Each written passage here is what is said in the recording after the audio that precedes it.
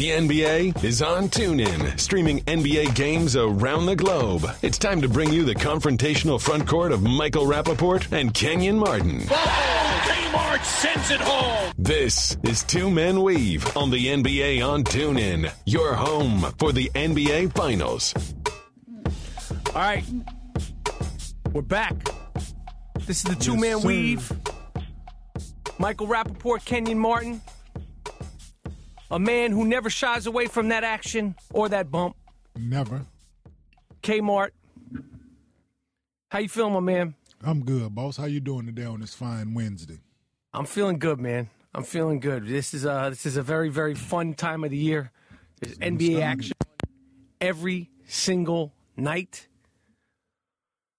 Are you watching all the games, Kenyon? Yeah, I'm definitely watching them. I'm tuning in as many as I can catch. Yeah, they kind of do you injustice having the game start on NBA TV at 7 and then what's up, fellas? Another game come on at 8.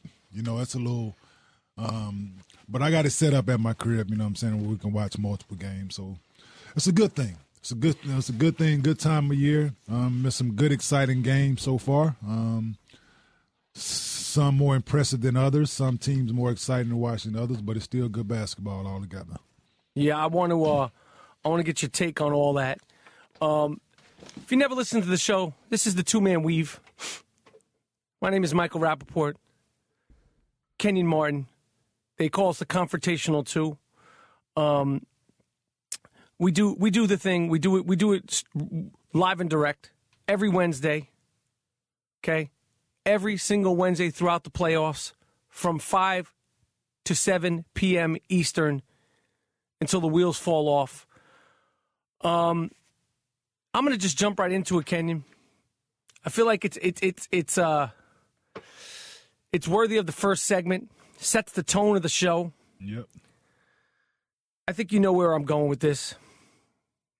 It's the skinny genification moments of the week playoff edition. The skinny genification moments of the week playoff edition, volume 1. This is just the beginning. If you've never heard of the skinny genification of the NBA, basically, we're talking about the softening of the NBA, the watering down of the NBA. It has nothing to do with outfits, although that is an issue. It started there. It started there. See, Kenyon, that's a very, very good point. It started there, and I thought that would be the end of it. I thought, okay, I'm a little older. They literally crucified Allen Iverson. Yeah. Put him up on a cross in a pair of baggy jeans, a baggy hoodie, and with a do-rag and a baseball hat tilted to the back and some truck jewelry. And lots of jewels. Lots of jewels. Yo, Kenyon, in your days of the NBA, yeah. Before we get into these 3 skinny genification moments of the week, who would be your top 3 heaviest jewel wearers that you played with? Not that you played with, that were in the league during your tenure in the NBA. So you didn't have to play with them, but you might have seen them in the locker room, seen them on, throughout the year. Who were the dudes that came in with the heaviest jewels? 3. Give me your top 3. Allen Iverson for one. Jermaine O'Neal. And Zach Randolph. Wow. Z-Bo, huh? Z-Bo, yeah. Z-Bo has some jewels. I didn't know that about Z-Bo. Yeah, a lot of people wouldn't know that, but Z-Bo. But yeah, nobody topped Chuck. The old Bubba Chuck, nobody topped AI, man. And it's just one of them things where he set the tone for a lot of guys, and a lot of guys bought a lot of bad jewelry trying to keep up with the Joneses, trying to look like AI. A lot of guys bought a lot of faulty diamonds and a whole lot of wasted money spent trying to keep up with AI. Now you had to have some jewels in your days. When you show up to practice and you show up to the games, where do the jewels go to make sure they don't get stolen? Well, for one, let's start there. I've never worn jewelry to practice. Let's start there. And if you wore jewelry to practice and I was there, you got talked about.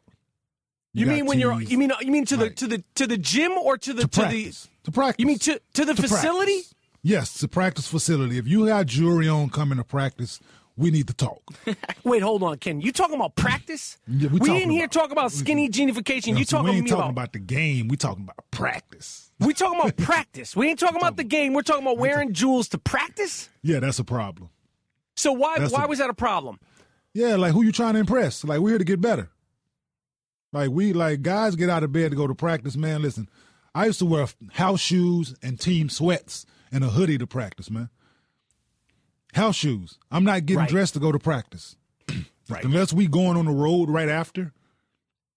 That's the only time you wearing jewelry to practice is acceptable if we leave and go get on a plane right afterwards. And you got dressed to come for the plane ride and for the next city. But other than that, wearing jewelry to the game, yeah. But practice, nah. You might have your earrings on, but other than that, man, if you come, you got on 3-4 chains, bracelet, ring, pinky ring, iced out watch at practice. Like, now we really need to have a talk. No, I just want to clarify. You're real insecure in yourself right now. I'm sorry, Kenny. I just want to just clarify. Are we talking about practice? We ain't talking about the game, Mike. Wait, are we talking about the game or are we talking about practice? We're talking about practice. All right. Practice? Yeah, I just want to say this. I've said this to you a few times, Kenny. I think the biggest surprise, not that I thought any different, but I love the fact that you are so into your basketball and so into the X's and O's and the getting better and the improvement. I think that when people saw you playing, they thought it was just Kenyon Martin shows up. He's a high-flying freak athlete. But the more I talk to you, and the more I talk to you about your days in college and what that meant to you and how you learned the game and how you really appreciated learning the game, I just really, really, I just appreciate it. I just appreciate it, and I love the way you articulate that stuff to me. Well, appreciate it, brother. Yeah, no, it's about paying attention to detail, man, by being a student of the game and just paying attention to your environment, knowing what we're there for. Like people might say, you ask some people, Kenyon didn't practice a lot. Well, Kenyon was hurt some of them times he didn't practice, but I didn't mind practicing. I know that's where you get better. I know that's when you work on your craft, you work on your game and things like that.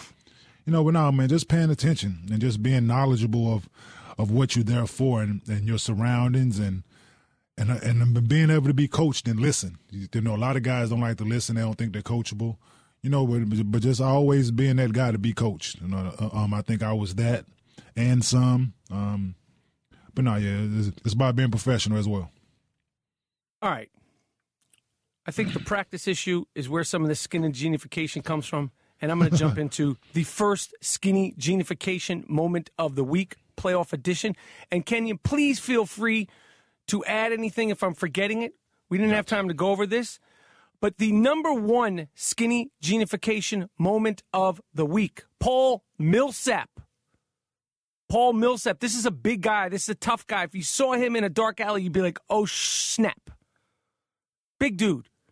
Yeah. After the Washington Wizards beat the Atlanta Hawks in Game 1 of their first-round series, Paul Millsap said to the press, he had the audacity. He wasn't embarrassed to say this. See, if I felt like what I'm about to repeat what he said, I would maybe talk to him about my coaches, say it to the refs, but I wouldn't have I'd be too ashamed that Kenyon Martin and Michael Rappaport would get on the two-man weave and blow me up about the skinny genification moment one of the week, which is Paul Millsap said after the game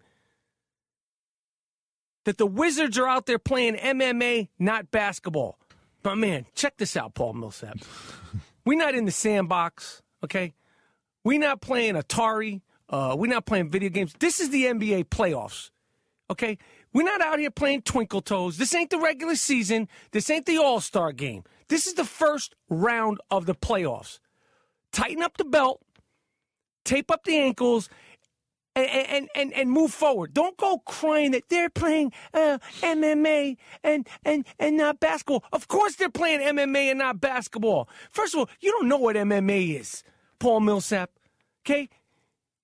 You weren't watching games in the 80s and in the 90s, okay?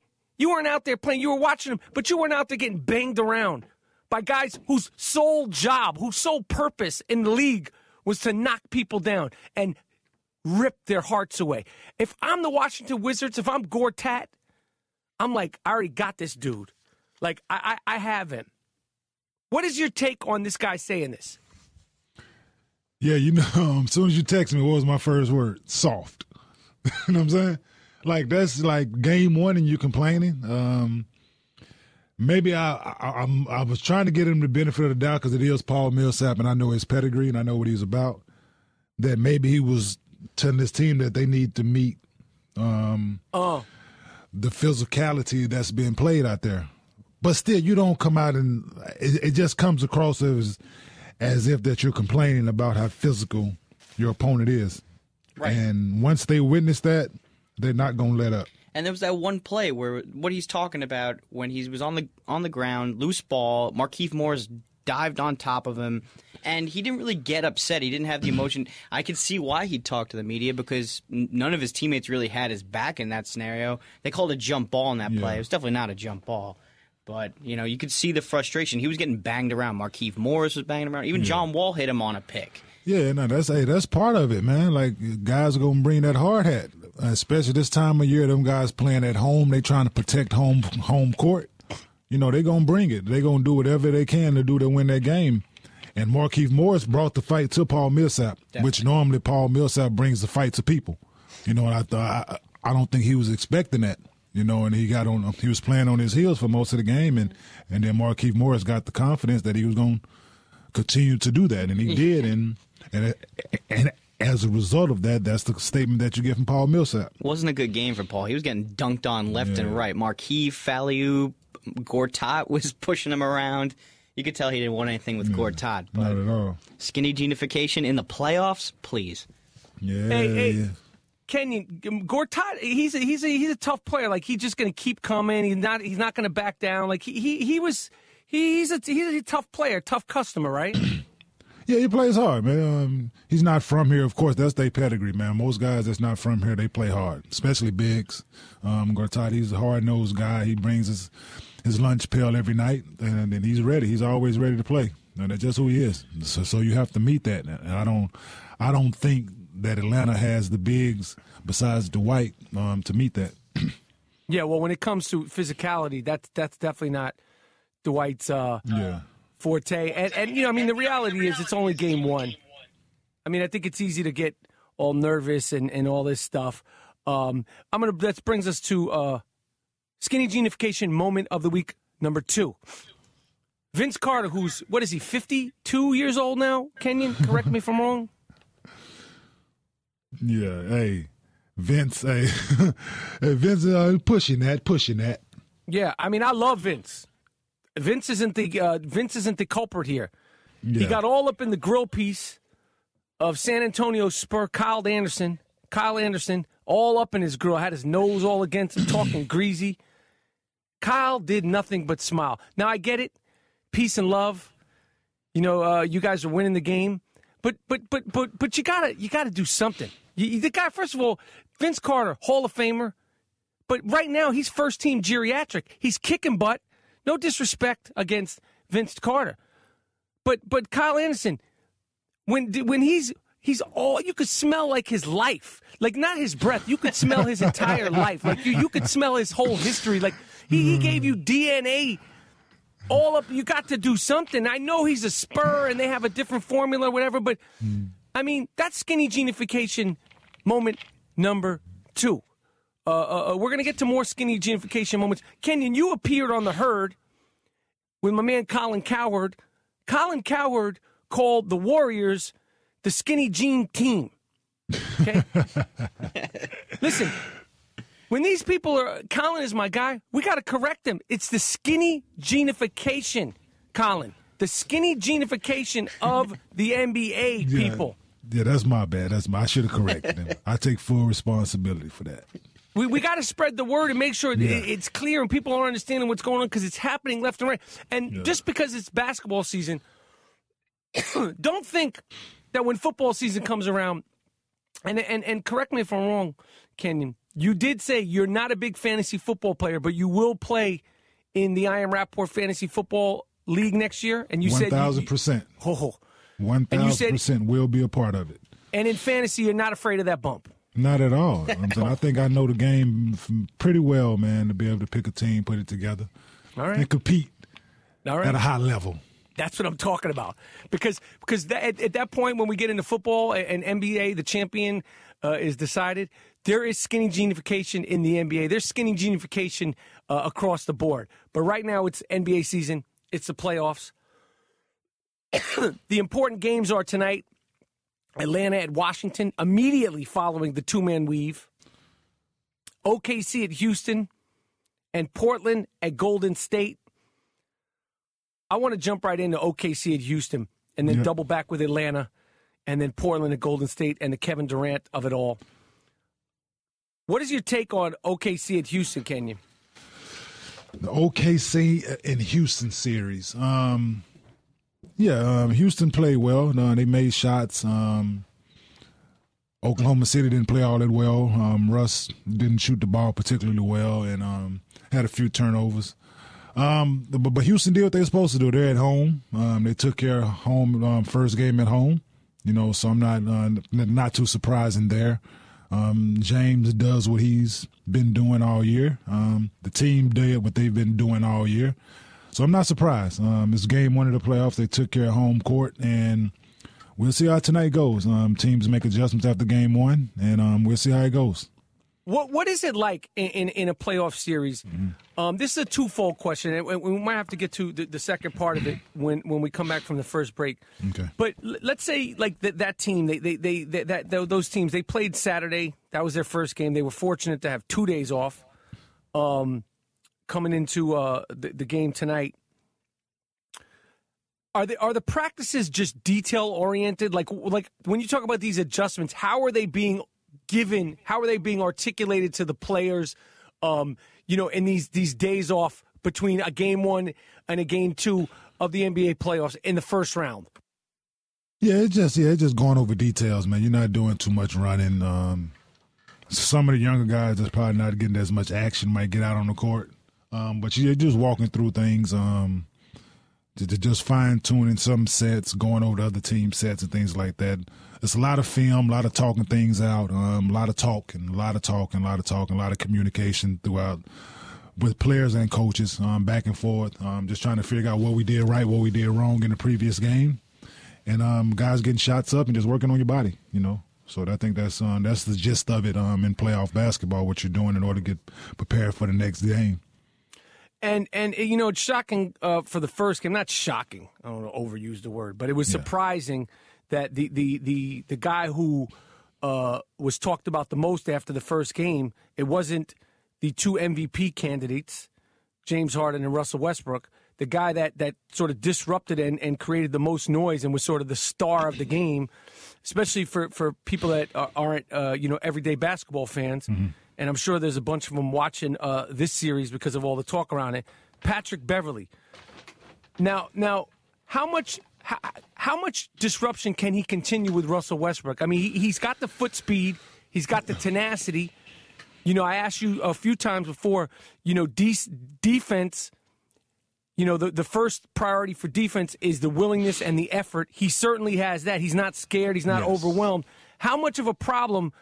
If in this series, which I don't think is going to go past the sixth game, if they're lucky at this point, how much of a problem and how much of a factor can he continue to be? I mean, it's not like he's doing anything tricky with Russell Westbrook. He's using his foot speed. He's a pain in the butt. Yeah. He's the type of dude you want on your team. You don't want this guy all over you, on you. He got a lot of energy, just like Russell. What's the deal with Patrick Beverley in this series? Pat is a hell of a player. He's a hell of a defender. He's a pest. The reason that he's in the NBA is his ability to defend 94 feet, bother the opposing team's point guard or best ball handler, whoever that might be. But in this situation, Russ had a bad game. Okay. Russ had a bad game. Let's just be honest. Pat was there. Russ averaged 36 in the 4 regular season games that they played. Right. And Pat was there. Not taking anything away from Patrick Beverley, but Russ, like he said in his little statement, Russ, I do what I want to do. Right. And I'm not taking anything from that. It was one game. He had 9 turnovers. He didn't shoot the ball particularly well. Shots that he makes all the time, he missed. Right. Passes he normally complete, he missed. So I'm not alarmed or surprised by anything that went on in Game 1. It's the playoffs. Things happen. I'm pretty sure Russ will be a lot better than he was in Game 1, being tonight. But, yeah, no, Pat is going to continually to try to bother Russ, and Russ is going to continue to try to impose his will. And that makes for exciting basketball. Did you guys know that Patrick Beverley has a summer camp for kids that specializes in defense in Houston called Camp Lockdown? Hey, that's what's up. I need to send my son there. I might need to join him. Yeah. On how to play post D, and I'm saying defense. So I think that's a good idea, man. That's a great concept because it's a lost form. It's a lost art in basketball. Being able to stay in front of the ball, being able to pick the ball up and stay in front of the ball. He is tenacious. Yeah, no, it's all will. Like Mike said, it's all will. It's all determination. It's all pride. He takes pride in that side of the ball, which not a lot of guys do. But the unfortunate part of that is he has a freight train going downhill at him each and every possession. Right. And he's not going to play bad 2 games in a row, I don't think. So that's why they play the game, and we'll be tuned in. Definitely. Tonight. All right, this is the two-man weave. My name is Michael Rappaport, Kenyon Martin. We have J-Dub, show you love. Jordan, the producer extraordinaire. He breaks the rules of the two-man weave, which is the fact check. But we need show you right. We need facts checked when we're talking about basketball. It is playoff time. Stats do mean something now.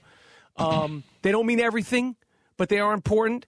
We're going to be right back. We're talking about everything that has to do with the NBA playoffs.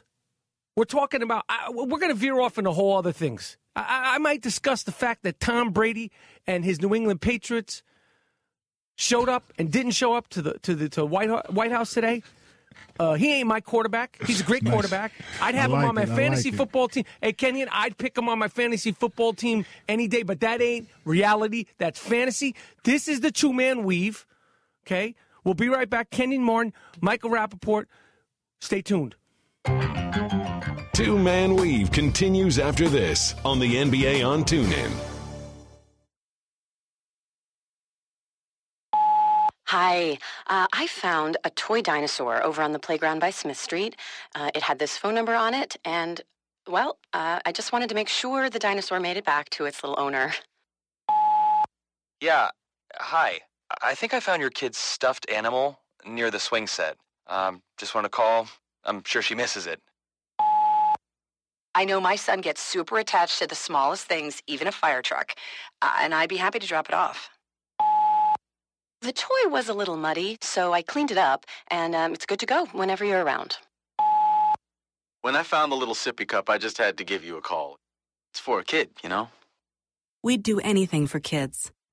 Yet 1 in 6 children in the U.S. struggle with hunger. Help end childhood hunger and give all of our kids the meals they need to grow. Learn how at feedingamerica.org. Brought to you by Feeding America and the Ad Council. Adopt US Kids presents Multiple Choice Parenting. Your daughter just had her first breakup. Do you A, put yourself in her shoes? How could he do this to you? And for Sheila, she has split ends. B, console her. Oh, sweetie, this is going to happen a lot. 4, maybe 5 more times before you get married. C, take charge. Got to get this all straightened out. Keep a little talking to, man to man, mano a mano. Hey, Steve! Is now a good time? No? Okay, no problem. Bye. Or D, help her find a new boyfriend. I know a great place to meet boys. The internet. Nice, single boys. Never mind. How about some ice cream? As a parent, there are no perfect answers. But you don't have to be perfect to be a perfect parent. Thousands of teens in foster care will love you just the same.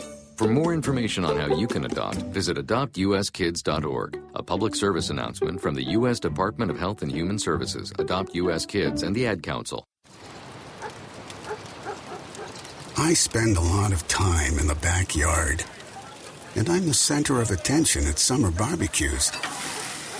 In '96, I made some of the tastiest s'mores you've ever had. In 2001, we stayed up all night telling ghost stories with the neighbors. Yeah, I know. have got a bit of wear and tear. And sadly, in '09, it was me, your backyard fire pit, that accidentally started a wildfire. When a summer breeze carried one of my embers into some dry brush. Sparks from an improperly extinguished fire pit can start a wildfire. Spark a change, not a wildfire. Visit SmokeyBear.com, brought to you by the U.S. Forest Service, your state forester, and the Ad Council. Only you can prevent wildfires. Hi, I found a toy dinosaur over on the playground by Smith Street. It had this phone number on it, and, well, I just wanted to make sure the dinosaur made it back to its little owner. Yeah, hi. I think I found your kid's stuffed animal near the swing set. Just want to call. I'm sure she misses it. I know my son gets super attached to the smallest things, even a fire truck, and I'd be happy to drop it off. The toy was a little muddy, so I cleaned it up, and it's good to go whenever you're around. When I found the little sippy cup, I just had to give you a call. It's for a kid, you know? We'd do anything for kids. Yet 1 in 6 children in the U.S. struggle with hunger. Help end childhood hunger and give all of our kids the meals they need to grow. Learn how at feedingamerica.org. Brought to you by Feeding America and the Ad Council. Stay out of their lane. It's Two-Man Weave with Michael Rappaport and Kenyon Martin. Oh, did Martin get that? On the way back down, he tipped in the alley-oop. The set play out of the timeout. That might be the dunk of the night. All right. This is the Two-Man Weave. I'm in here with Kenyon Martin. My name is Michael Rappaport. J-Dub. Show your love. So we're talking about the NBA playoffs. Kenyon is not worried about OKC and Houston being a series. Kenyon, what do you think the series is going to wind up at? I believe last week you said 5 games. I think I said 6. No, I think I said 5 games. You might have said 6. I might have said 6. Where are you at now? Yeah, I think I said 6. I'm gonna stick with 6. I'm gonna stick with my I'm gonna stick with my number because in my opinion, all Houston did was take care of home court from game 1. And you never know, they might come out here, they might can't throw it in the ocean tonight, and it'll be tied. But you never know. So they took care of game 1. I still think it'll go 6. I think Oklahoma City will go home and take care of business at home. And Houston will come back and win game 5, and then they'll close them out on the road, I think, in 6. And then on June 26th, 2.5 months after the fact, they're finally going to give one of these gentlemen who've been campaigning, people have been discussing the regular season MVP on June 26th after Russell Westbrook is eliminated and James Harden is in fact eliminated after they've both been to Puerto Vallarta or the south of France or, Spain or Italy, wherever they go to decompress, to go on vacation. They have to show up for the NBA awards, and one of them will receive the regular season MVP, which I think is a travesty. And I'm glad you put it that way, that you said that both of those guys might be eliminated. I watched Kawhi Leonard play the other night, man. And if it wasn't for the historic numbers that James and Russ put up this year, it ain't close, man. Kawhi is good. He's so he Break is, it down. Like, I knew he was good before. I knew the progression that he's made since his rookie year to now. Came in averaging 8 points and now averaging 25. Like, I've seen all that. I've seen the progression. I've seen it. Played against him. But just to sit back, man, and just watch. I watched him. I watched the game, but I watched him. And he's special. Why? In a different kind of way. Like, the way he approaches it, man, and you wouldn't know it. There's not a lot of flash to it, but he does everything that all those other guys do for their team. And Memphis made their run, and he was never worried. He was never concerned. Pop called a timeout or whatnot. But then he'll come out and run and play for Kawhi, and Kawhi make a good play. And and it was just it's effortless to him. You know what I'm saying? No matter. Somebody asked me, would it be different if Tony Allen was there? I want to say yes, because Tony's a hell of a defender. But for what I'm seeing in Kawhi right now, man, I just don't think no matter who you put in front of him, he's going to do that to any and everybody. The thing that impresses me about him is his poise. Yes. He's been poised. Like, he didn't have to get poised. Like, he just has the poise, and it's like the right player in the right system with the right coach and the right fit. Yeah. To get his ability out of him, what they've done, man, put the staff that they've put in place in order to help him get his game to where it needs to be. That's Greg Popovich, man, in a nutshell. You know, they had Tim, and Tim did it for the right way forever, and now they have another guy that's going to do it the right way until he decides not to play. That's a blessing in itself. Kawhi. Yes. What's so impressive to me about him, he makes every shot that he's supposed to make. Yes. If you give him a little bit of space for three, it's nothing but net. He makes all his foul shots. You know, he put a move. I mean, yes, Vince Carter is now 40 years old, but he put a move on Vince I've never even seen before. That little, like, stutter and go. He, like, halfway turned, took one step from the foul line and just threw it home. Kawhi was built to play basketball, and he plays D. He plays on both ends, and that's what separates him, I'm saying, from a lot of people, and he will get some votes for MVP. You know, it won't be surprising. Sure. And it's rightfully deserved. You know, for what he is, for what he does for the San Antonio Spurs, man. And you know, I like watching him play. I love watching him play. Wow, I haven't heard you give that big of a compliment to a modern day guy. Out of not that you. Yeah, there's certain guys that deserve it, and I'm saying the right, like, and not everybody is under our skinny genification moments. You know what I'm saying? Not everybody is there, and he is definitely not. You know, Russ might dress that way, but his game and the way he approaches it is not our skinny genification. And there's certain guys, man, who I respect and that approach the game the right way, play the game the right way, and they're not caught up in all the other stuff. They just going out and play basketball. And Kawhi is that. Russ is that. LeBron James is that. You know, they approach the game, they play the game the way it should be played. The skinny genification, for people who are just tuning in, it has nothing to do with the clothing. Russell Westbrook is one of the craziest dressers you'll ever see. Forget in sports. If you saw him walking down the street in Manhattan on a spring day, you'd be like, what's up with homeboy? And that's in New York City on a spring day. Okay? It has less to do with what you're wearing, more to do with the mentality. So Russell Westbrook, at first I was like, come on, man. Wear whatever you want. He's earned the right to wear whatever you want to wear. He can wear a Crocus-Sack. He can wear a Crocus-Sack in that joint, man. Hey, yeah. I don't care. You can it cut don't some matter. holes in it and wear it to the game. As long as you put that 0 on, hey, you good with me, brother.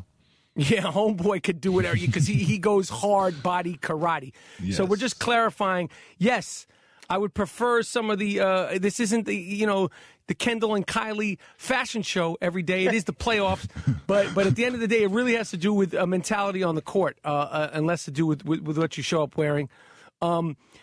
Before we go back into the games tonight, excuse me, Memphis is in trouble with San Antonio because they're steamrolling them, and the games have been easy. The biggest, most talked about moment of the playoff series between the Memphis Grizzlies, who I really like, and the Spurs has been the Coach Fizdale freak out at the end of game one. You guys, what do you think about that freak out? What was that for? Did he lose his cool? Was it necessary? $30K, I believe? Yeah, I kind of, if you watched the game and the way the game was going, you sensed that they thought they were getting a bad whistle during the course of the game from all their actions and conversations that they were having with the refs and facial expressions, body language, this, that, and the third. You know, you can tell they thought they were getting a bad whistle. And when they were going in the back after the game, I think if you see Coach, he was like, don't worry about it, don't worry about it, don't worry about it. You kind of knew that was coming. You know, if you saw the way the end of the game ended, you knew that was coming. You know, he's trying to get their attention, the league, that is, and the refs, and I think he did. You know, but they just played the way Memphis plays. They just did what Memphis do to people. that's what San Antonio did. They went in there and they brought Memphis fight to Memphis, and Memphis played on their heels, and as a result, they're down 2-0. Yeah, and Michael, I'm not sure if you heard this or not, but Mike Connolly has came out and said that him and his teammates are going to be paying for the $30,000 fine. Now, Mike Connolly, come on, you can afford that. Yeah, you got a couple pennies now. I didn't. Yo, let me tell you something. You can't say anything bad about Mike Conley. I break his chops because he's making it. What is he making? $90 million just this season alone? What is it? 33? 33. Yo, Mike, forget your teammates, man. You got that. You got the $30K. You got that in pennies at the crib. You know how like people keep a penny jar? Just bring your penny jar and cover that $30K for your coach, man. Yeah, that's a drop in the bucket. I like young Coach Fizdale. He's a rookie. You used to see him on the sidelines in Miami going nuts. Yes. You didn't really know, because Spoelstra's a little bit more low key. Mm-hmm. Fizdale, he's got a little bit of a rotten deal right now. I mean, because in a great world, Chandler Parsons would be healthy and trying to guard Kawhi instead of having Tony Allen out. Now you got Vince Carter guarding him. So, they're a little bit up against it. We talked about last episode, Ennis. And somebody told me a story about Chandler Parsons that I heard. He's been on Instagram with some chick posting pictures in clubs and stuff. A butt model. I heard she has 11 million followers. And this is what Chandler Parsons is getting paid all this money. And he's on Instagram with a butt model and not around his team. That's a skinny gentrification moment as well. Yo, in itself. Boom. There you go, Kenyon. That's skinny genification moment 3. Yes, definitely. And really, bruh? This is you're not even around the team? Did they ask you not to show up or you just bump it? I got this over here to look at. This is more round than the basketball, so I'd rather go play with this one. Highway robbery. Yeah, listen, with no mask, no gun. No mask, no gun, no ransom note. Man. Shout out to Biggie. He did that to Dallas last year, too. Yes, he didn't stuck Dallas up, and he stuck Memphis up. Kenny, what is that about with this dude? I know you can't speak for him, but what is the story with this kid? Because listen, I think that like some players, he's been overhyped. Everybody loves a great white hope. Yeah. Trust me, it never worked out for me. I never got the benefits of any great white hopeness in my life, Kenny. I have no idea why, but I get the whole thing. Good-looking kid, pretty boy. I get all that. That's just the way the world works, and it's the way that professional sports work, especially professional basketball. You get a white kid out there that could play, and it becomes like he's the man. But as far as this guy specifically, why doesn't Chandler Parsons want to be a basketball player? He's what is he, 25, 26 years old? Something like that. I don't know, man. So they've locked other people up in the past for things like this. Madoff, Ponzi schemes, and they locked other people up for things like this, man, in the past. So why is he walking around here freely? Man. This is one of them situations, man. I wish we can get our guy Steven Jackson on here and talk about it. Because if Steven Jackson knows about that, he's probably he probably at his wits' end with Chandler Parsons, man. Oh yeah, yeah, because how I am on Joakim Noah, he is equally as hard or worse on Chandler Parsons. He told on the I'm Report podcast, Mike. He told you about him and Chandler having beef on the court. Yeah. Yeah, well, beef. I think words, because I don't think it was beef. Got to be beef is a two-way thing. Yes. Chandler. I don't think he wanted that bump, Kenyon. Not. No, he didn't want that. I don't think he want that bump with Captain Jack. Maybe he's just checked out. 2nd round pick at the University of Florida. Yeah, he's maybe coming to grips on. I was 2nd round, and I got it now. So I'm gonna go do what I do. My butt model. My butt model. Man. It is what it is with him, man. Let's talk about some people that actually care, some people that's there and giving an effort. I'm fine with that. The biggest surprise, the biggest sort of sleeper, we're talking about sleeper hits, sleeper movies. The biggest sleeper of the NBA playoffs that nobody, I don't care who you are, we're all on record with our predictions and this and that, is the Chicago Bulls, who were all but packed it up. Dwayne Wade had an elbow injury. They said he was packing it up for the season. Yep. are up 2-0 against the Boston Celtics. I publicly said I was rooting for the Boston Celtics to take down Cleveland. Obviously, the Isaiah Thomas situation. That's. Yeah, don't mean to cut you off, bro. Yeah, but it's no, please. Yeah, we should have started the show off, but definitely, let's send our condolences out to him and his family, man. It's a tough time for him, and for him to be out there playing basketball with this on his mind and this on his heart says a lot about his character. So you want to send our condolences to his family, to the Thomas family, man. Wish them nothing but the best. Absolutely. You know, but in the basketball sense, the Boston Celtics in trouble. I want to hear why you think they're in trouble. If they could recap, we're going to be right back. It's a two-man weave. Kenyon Martin, Michael Rappaport. We're going to break down the Celtics. If there's any life back in it, I think there is. The Clippers, the games tonight, Portland at Golden State, OKC at Houston, Atlanta at Washington. This is the two-man weave. This is the NBA on TuneIn. My name is Michael Rappaport. He is Kenyon Martin. We got J-Dub in here. J-Dub, show you love. We'll be right back with more and all playoff everything. Stay tuned. Two-Man Weave will be right back. It's the NBA on TuneIn, your home for the NBA Finals.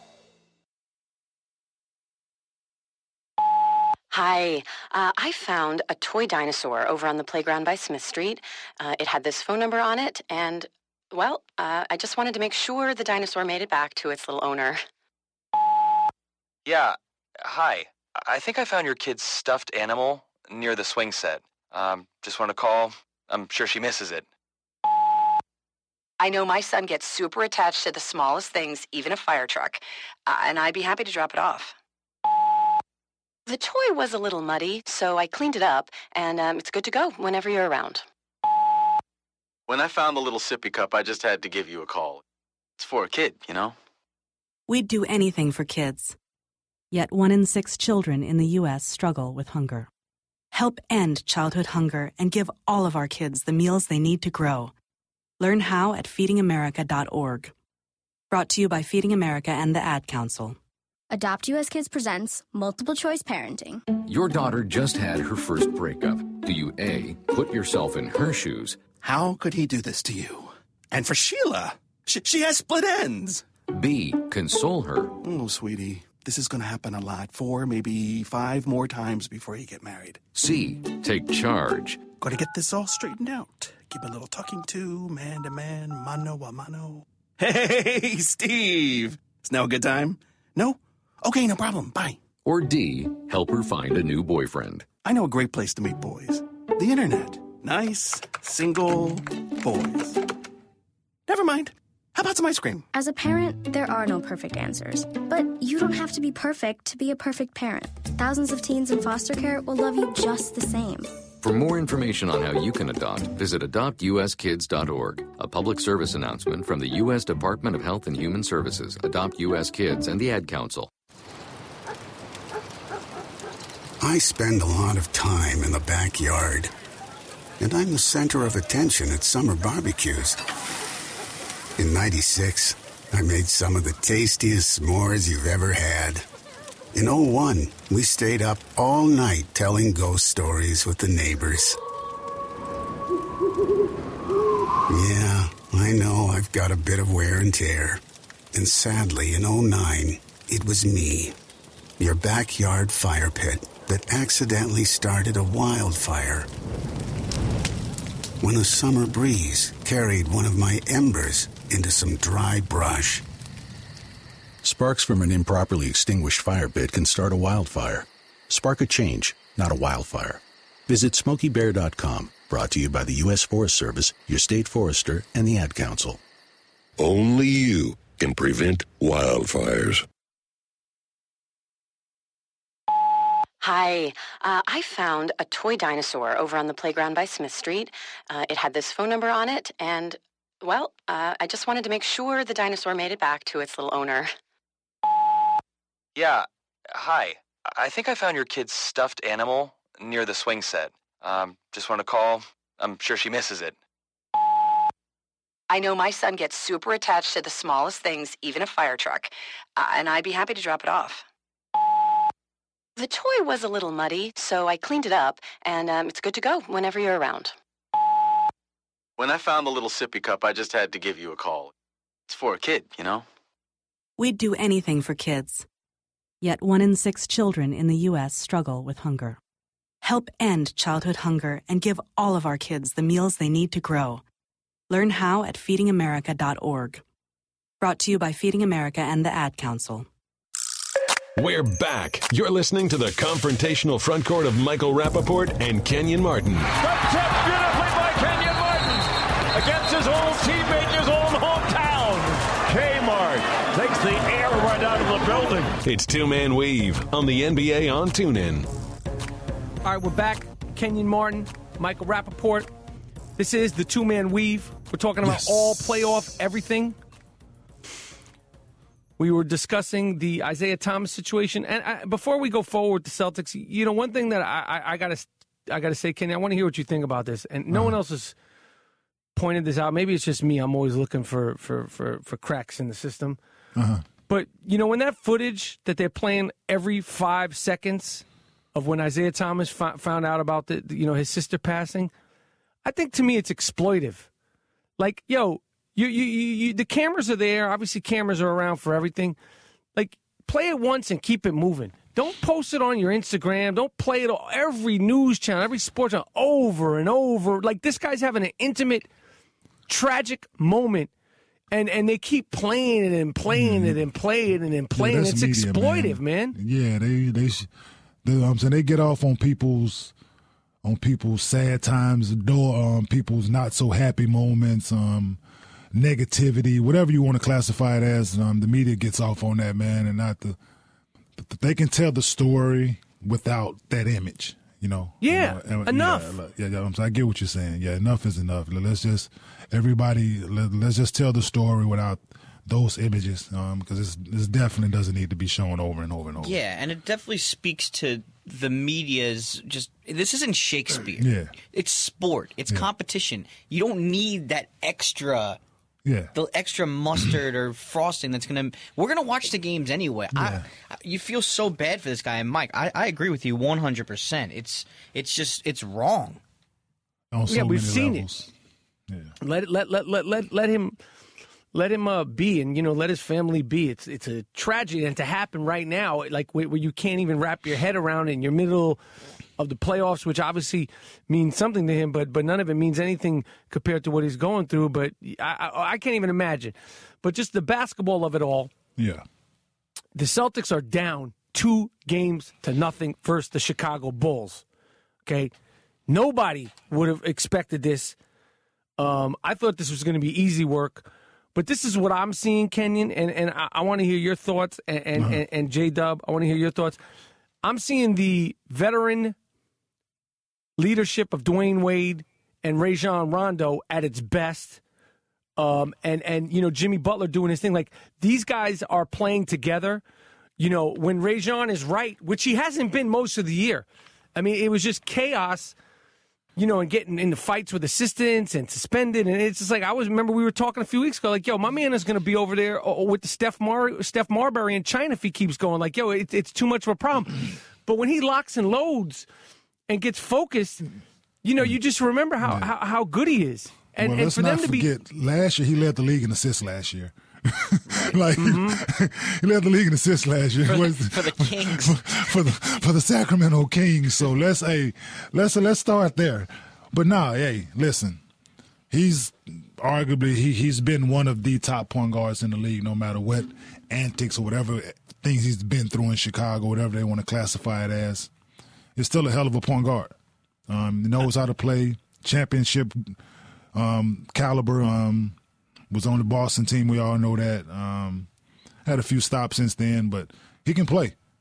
And like you said, Mike, it's the veteran leadership and we've been here before with D Wade and Rajon. You know, that's what you see. I mean, you're seeing it like really, really, really on full display. And you don't have any of that with Boston. None of those guys, besides Al Horford, has been in that kind of situation. before. And Al Horford is like a regular guy on Boston, and I know he had the concussion earlier in the year, but that's not what it is. Robin Lopez and Al Horford are like equaling each other out, and Al Horford is getting... Again. Say that name again. Robin Lopez. Say it again. Robin Lopez. And one more time. Robin Lopez. For those that you have not been watching, he is playing his off. Why? What is it? What are you seeing? They can't block him out. Offensive rebounds for one. He's big, right? Robin Lopez is a big dude. Yeah, him and his brother. Yeah, they're load. And he don't care. What do you mean? He's just playing. He's just playing. He don't care who's in his way. He's going to hit you, knock you down, push you. If they call foul, they call foul. It's like, oh, well, it's playoff basketball. I'm going to get it. It looks like D. Wade and Rajon and Jimmy Butler told him, listen, this is what we need from you. And that's what he's doing. And he's knocking down outside jump shots. Right. He's knocking down the 15, 17-foot jump shot. Top of the key, baseline. No, they're not guarding him. They throwing it to him at the end of the clock. He like, hey, give it here. I got you. He's got that little, the little sweep, the little sweep and jump hook to the middle from the left block. Yeah, all that. And it's on full display right now. Yeah, he was impressive on the Knicks last year. He's a very underrated player. I mean, obviously he was thrown in the Derrick Rose trade. Yeah, he's serviceable, like in a major way. He's not putting up the numbers that DeAndre and them is putting up, but he can get you can get by with him at your 5 spot. Yeah, and be effective as we see right now with what he is doing to the Boston Celtics, and they won't know parts of it. So it was a clip earlier of me. Somebody showed me earlier that the old Kevin Love thing with Olynyk about the same situation. I guess he grabbed Robin's arm in the same way, and asked me, "Do I think that was dirty?" I said, "No." Robin has been getting every offensive rebound. That boy is holding on for dear life, trying to keep him off the glass. Right. He's trying to box him out because they told me you got to keep him off the glass. Can't nobody over to keep him off the glass. He's over there abusing Amir Johnson. Abusing him. That's why he didn't start the second half. He didn't start the second half of the game. For that reason. He can't keep him off the glass. Bulls are clicking. Yeah, on all levels. I also liked, if you saw the post-game press conference, you got Rondo, you got Wade, and you got Jimmy Butler up there. Because Jimmy doesn't really want to be the spotlight guy. Yeah. So the fact that they're all up there together, and Wade is the one who's leading it. He's like, we got Rondo. He's one of the best point guards in the league. He's going to get you your points no matter what. And now it's just clicking. Rondo's not afraid of playing in Boston. Yeah, not at all. He's out there showing them, this is what y'all had. What about the bench of Chicago? They've been the difference maker. It's one kid. Is it 16? Zipser? Zipster? You mean a.k.a. Michael Rappaport's illegitimate German son? Hey, I like him. Yes, Mike. Yes, Mike. That's a good choice. He's solid. Yeah. And he out there not afraid of the moment because he don't know no better. The bench guys, they got rookies and other people, they don't know no better. He had 16 points. He had 12 in the third. Yeah, what's the guy? Game 1. Who? Portis. Game 1. Portis. Yes, you know what I'm saying? They don't know no better. Just another guy who was a pro in college. You could tell he was going to be a pro. Yeah. Slips in the first round, needed some seasoning. Yeah. Now he's coming to play. I also like that dude. Where's he from? Brazil? Yes. Cristiano Felicio. Felicio, yeah. He's a load, too. Yeah, they got guys, man, that they just playing basketball. They don't know no better. They don't know that they're in the playoffs. They don't know that they're not supposed to be beating the number 1 seed. You know what I'm saying? They don't know none of that. So they're out there, listen, this is what we do. We out here playing basketball. We got these other guys leading us. They've been here before. The pressure on them. I'm saying the pressure on D. Wade, the pressure on Jimmy Butler. And the pressure. And the pressure is on Hoiberg. Listen. It ain't on us, so we gonna play basketball. Pressure's getting to Marcus Smart. You can tell that. Oh yeah, it's got to him. $25,000 worth. Ooh. Yo, I'm saying, like, you tell your home fans, it's on you because they think you suck right now, and they told him. And you flip them the bird, baby. So what's gonna happen? Is there any way? Like, what do you, I mean? Isaiah's played well. Obviously, he's like, people are gonna get what they want from him. No one's gonna criticize him. Yeah. I can't believe that referee had the basketballs big enough to give him a tech in that first game. Still got to ref I know, but it wasn't like they can't. I understand. I understand. It wasn't I mean, it would have been. I would have said something about it regularly. It was like, come on, man. It's the Robin Lopez joint, right? When he that in this day and age, Mike, that's a technical. Right. Like, no matter what Robin did beforehand, like I said, he's out there hitting people, pushing people. Hey, he don't care who was in his way. He didn't see him. He don't care that it's Isaiah Thomas. Right. He don't care that he's going through that. I'm saying it's unfortunate that he's going through that, but Robin is out there. Listen, we out here trying to win. Yeah. You in my way, little guy. Yep. Listen, move. Yeah. And he got pissed. You know what I'm saying? So, hey, if you had to make a prediction right now. I predict that the Chicago Bulls will beat the Boston Celtics in this series. Wow. Boston's got to win 4 of 5. And people say you can't look at it that way. Yes, you can look at it that way, talking about you got to take it one game at a time. You have no choice to take it one game at a time. You can't play 4 tomorrow. I'm saying you got to win 4 of the next 5. They're in trouble. That's a tall task. Yeah, it's a tall task, man. Like my saying I use, there's a light at the end of the tunnel. It's a train coming. Man, oh man, oh man. But it's a chance. It's a puncher's chance. Right. You know what I'm saying they have a puncher's chance in this because they are the number 1 seed because Cleveland didn't care. What do you mean? You know, let's be honest. We all know who's the real number 1 seed in the Eastern Conference is. Mm-hmm. No, if they cared, if LeBron James didn't sit out, they chose to play playoff basketball defensive playoff basketball, excuse my French. Hey, the Cleveland Cavaliers are the number 1 seed in the East. I agree. You know what I'm saying? I agree. So Boston just put it together at the right time, and they caught Cleveland on vacation with their cute drinks and the umbrellas in it, and they like, we'll come on vacation first week in April, second weekend in April, and we'll turn it up. And that's what they did. And Isaiah Thomas is a hell of a player. I like Avery Bradley. Yeah, he's been playing well. I like Al Horford. Mm-hmm. Solid pro, been a constant pro, Atlanta here and in Boston. Where's Jay Crowder been? You hear so much about Jay Crowder. Where is he? That's why, listen, his name came up in all them trade talks for a reason. Right. You know, he's okay, but they know there's better wings out there. Got so mad. Oh, you're going to cheer for Gordon Hayward. Yeah, hey, they think Gordon's better than you, and they would rather have Gordon. You know what I'm saying? I don't know Jay Crowder. I've never been around him. He was probably a nice person, a nice guy. He's a solid basketball player, but there are other better wings that the team would rather have. Yeah. Paul George, Jimmy Butler, Gordon Hayward.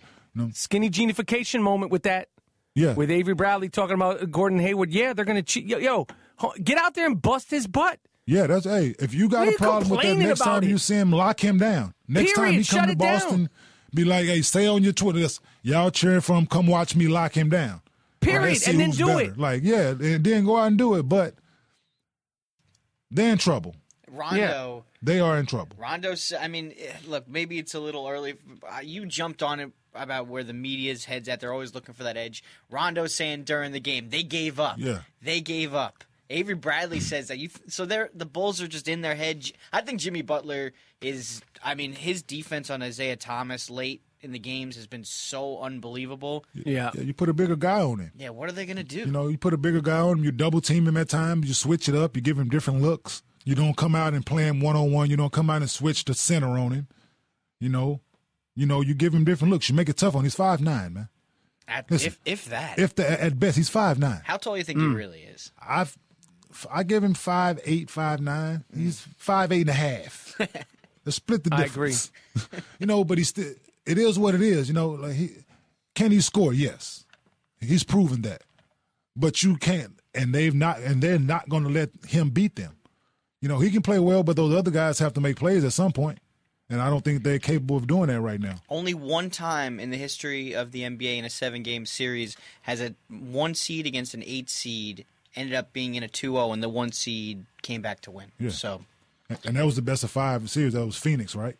Was the Phoenix involved? There was Phoenix. I know that in the best of 5 there was. Yeah, it was the Phoenix. Yeah, I think it was Phoenix because I think Charles talked about it the other night. But yeah, no, they're in trouble. All right. Yeah, there's some other good matchups. We're going to get into it. I want to hear it all. I love Yes, it. sir. I love it. The greatest time of the year. Until August, when fantasy football starts. Then that's the second greatest time of the year. This is the two-man weave. We're going to break down Atlanta versus Washington tonight, OKC versus Houston, Portland versus Golden State. Kevin Durant is not going to play. I don't think he should play.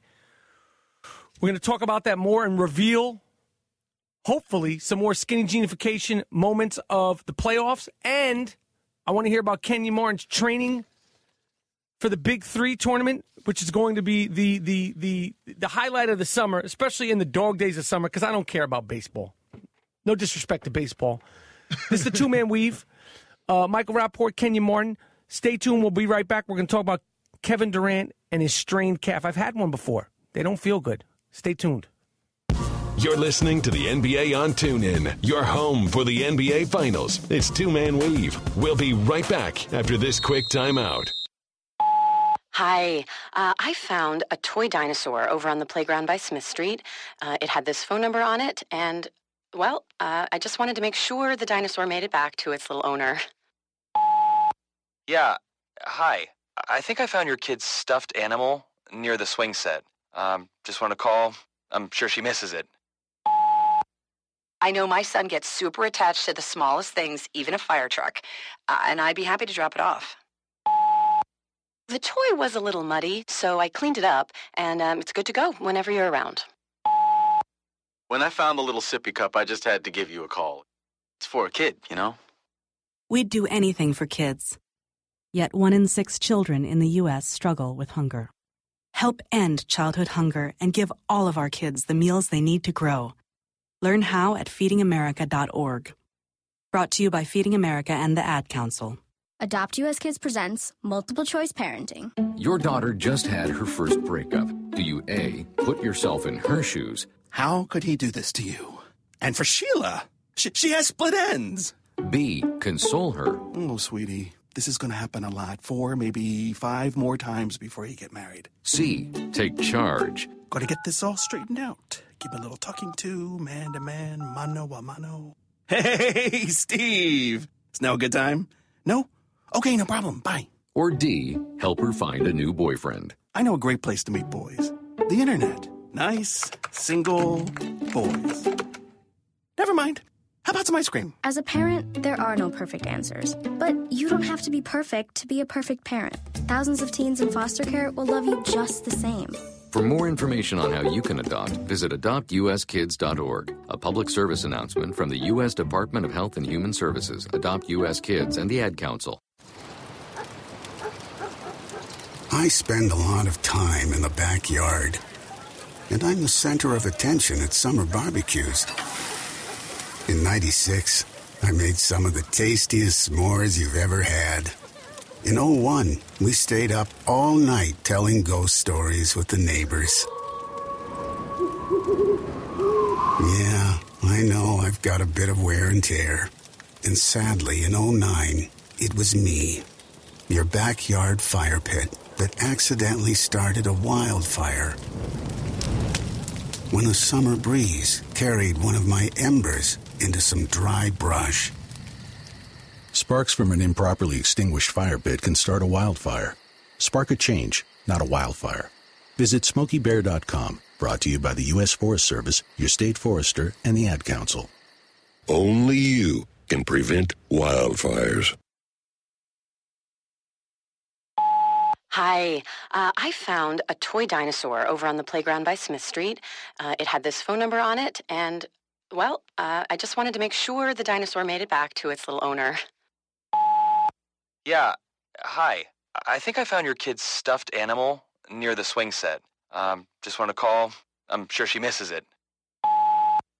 I know my son gets super attached to the smallest things, even a fire truck, and I'd be happy to drop it off. The toy was a little muddy, so I cleaned it up, and it's good to go whenever you're around. When I found the little sippy cup, I just had to give you a call. It's for a kid, you know? We'd do anything for kids. Yet 1 in 6 children in the U.S. struggle with hunger. Help end childhood hunger and give all of our kids the meals they need to grow. Learn how at feedingamerica.org. Brought to you by Feeding America and the Ad Council. Get your popcorn ready. You're listening to Two Man Weave on the NBA on TuneIn. All right, this is the Two-Man Weave. My name is Michael Rappaport. I'm in here with Kenyon Martin. We got my man, Rex Chapman, on the phone. He's going to join us, talk about the NBA playoffs, talk about life in general. Talked about this before. Rex Chapman was my camp counselor at the 5-star basketball camp. I hadn't seen him in a long time, but even with that short impression, I believe it was 1986, 87, he never forgot me. And this is when Rex Chapman was that dude. I mean, he was that dude for real. Is Rex on the phone? Continue, please. Yes. I mean, come on, please continue. Rex Chapman was. Listen, you were a high-flying diamond in a rough, man. You mean they talk about all these what do they call Jordan? What do they call Porzingis? They call him a unicorn, and this and that. We're talking about a blue-bred Kentucky unicorn flying through the air. Hey, Rex Chapman. That was in another lifetime. The high flyer sitting right beside you. What up, Kay? What up, Rexy? My How you guy. doing, man? I'm wonderful, man. How you doing? All good. Getting ready to watch these playoff games tonight. What have you guys been talking about tonight? Man, we're talking about it all, man. We got into the a little bit about the Chicago Bulls, the Boston Celtics. Kawhi Leonard. I spoke on Kawhi Leonard, how awesome he is right now. Mm-hmm. A few things. So what's your take, Rex, so far in these playoffs? I think Kawhi's MVP. That's my opinion. I mean, the MVP of what, though, Rex? The MVP of the regular season? Of the league. Mm-hmm. Best team, best player on that team. One of the best teams. And does it on both ends. Yeah, he didn't average a triple-double, but come on. That's just my opinion. The Bulls, man, the Celtics, gosh, we talked about it last night, post-game. You know, that's just a tough thing. You know, we've all been on teams, and when something like this happens with Isaiah and his family, you just don't know how a team is going to respond. You don't know how he's going to respond, and you hate to even be talking about it in basketball terms, you know, because it's so much bigger than all of that. But, you know, there are games to be played, and this is what we get paid to do, come in here and try to break this stuff down.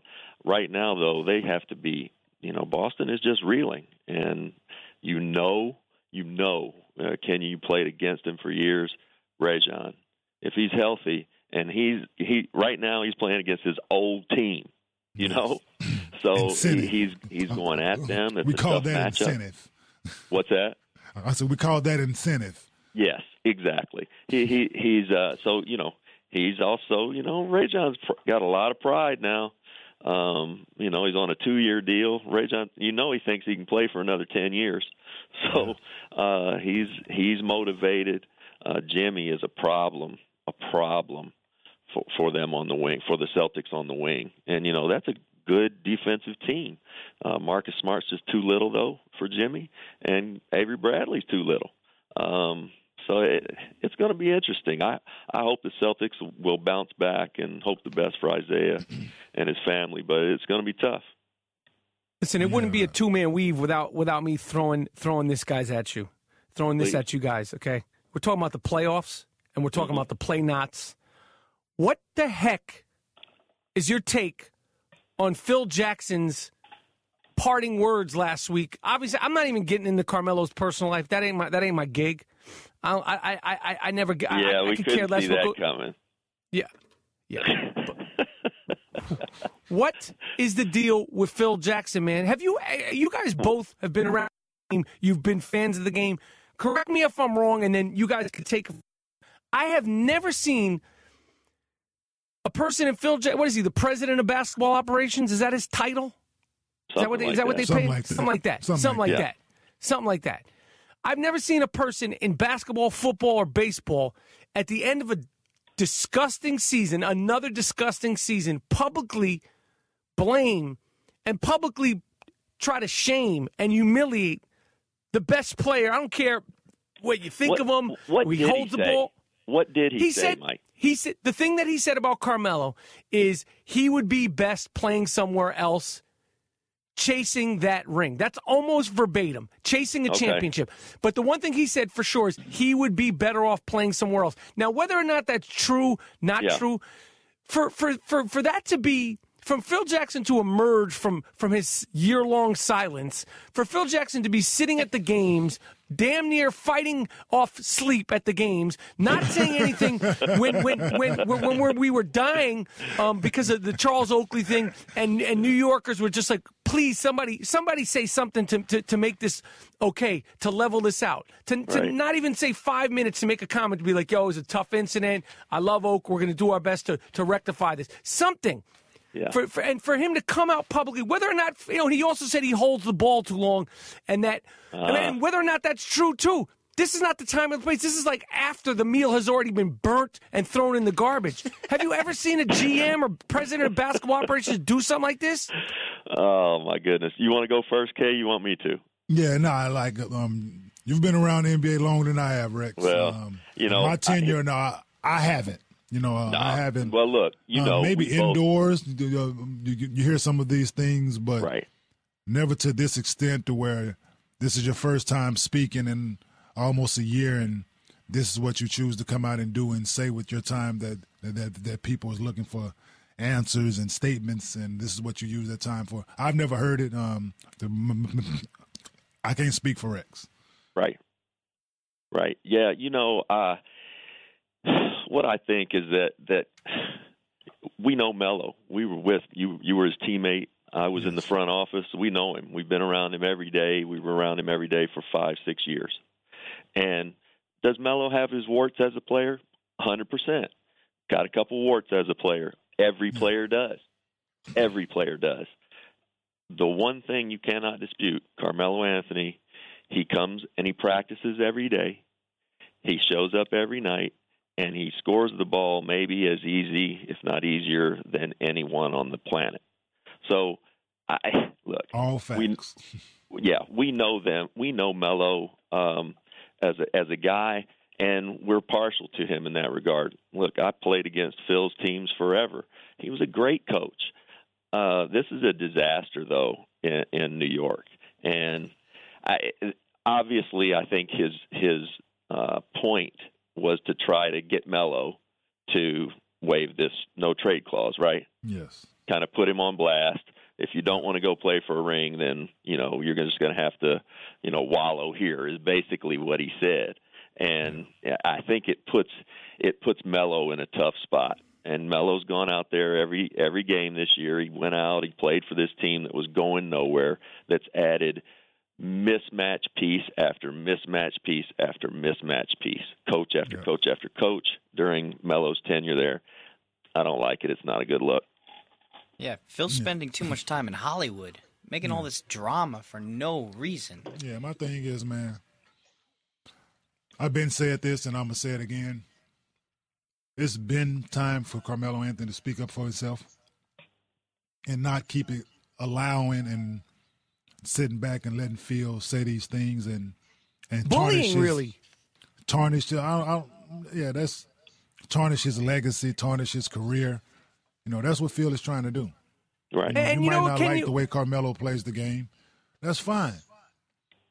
But don't be out here doing that. Like, if you don't want him in New York, you bring that man in your office and be a man. Absolutely. Right. And have a conversation with Carmelo and be like, you're better somewhere else. Can you please waive this no-trade clause? We'll send you and let you go wherever you choose to go. Have that conversation. Yeah, work with them. But Phil is not that person. It's disgusting, though, Kenyon. It pisses me off and offends me. It offends me on so many levels. Listen, whatever he's getting paid, I'm not here to count another man's pockets. Mm-hmm. But what you're saying is totally right. Like, yo, bring him in there. I'm assuming Carmelo's a stand-up dude. I mean, if he can respect to be like, look, we want to go another way. You got this no-trade clause. We're going to work to make this right for you, to make it right for us. We want to try to figure something out. We're not going to, we can't ship you anywhere. Will you play ball?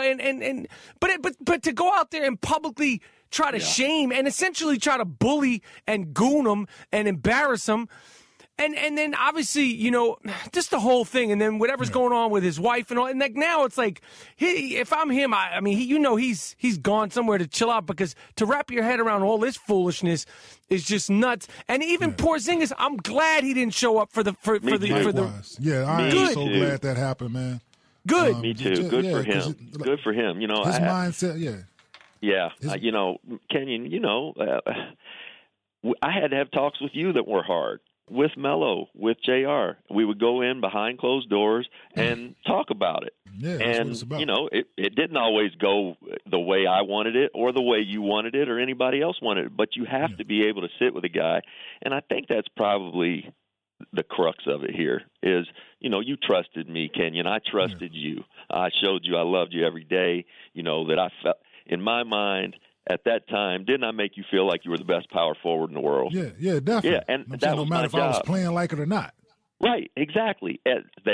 So there has to be that trust there. That I trust you. You're my guy. That's why you're here, and you've got to trust me that same sort of way. There's no trust there with Phil and Carmelo. Yeah, Phil started that early in the season, man. He started a fire and expected this man to walk through it. Right. The man, no, I see it. It's hot. I'm not coming nowhere near it. And now if he does try to come back and have that conversation, it's too late. Yeah, good luck. And then if I'm Melo now, I'm not waiving it. Yeah, and I'm you know not what? waiving my no trade clause. Listen, and you're going into hiding. Yeah. Don't even let him be able to contact and you James for a Dolan, month. now you have a decision to make. Yeah, right. Now this is all in your lap. What are you going to do? You just extended Phil for 2 more years. I got 2 more years on my deal. I'm not going to opt out. Right.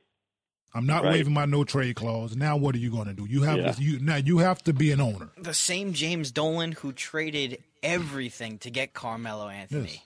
We went way overboard.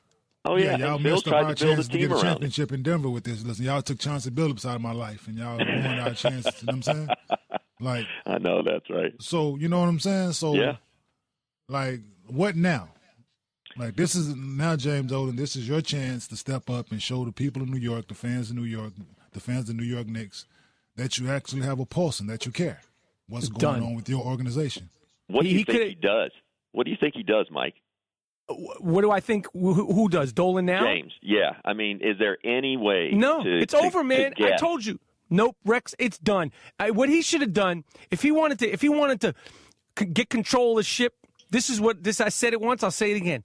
When that Oakley thing happened, I would have said, Phil, I need you to talk to the press. They're calling me. Right. I'm scheduled to go on ESPN with Mike and Mike. I don't want to go. I think they'd rather hear from you. Phil goes, no. He goes, all right, well, please, I'm asking you to do it. He says, no. I go, you're fired. Right. Pack your bags and get out of here. First of all, I'm your boss, number one, so I'm not asking you anymore. Now you're packing your bags. Number two, I'm your boss. Get out of here. And I'm not sending you home on the private jet. You could book a flight on United and see how that works out for you. And then I would have let Hornacek finish the season, and then the next day, as soon as the season was over, I'd have fired him.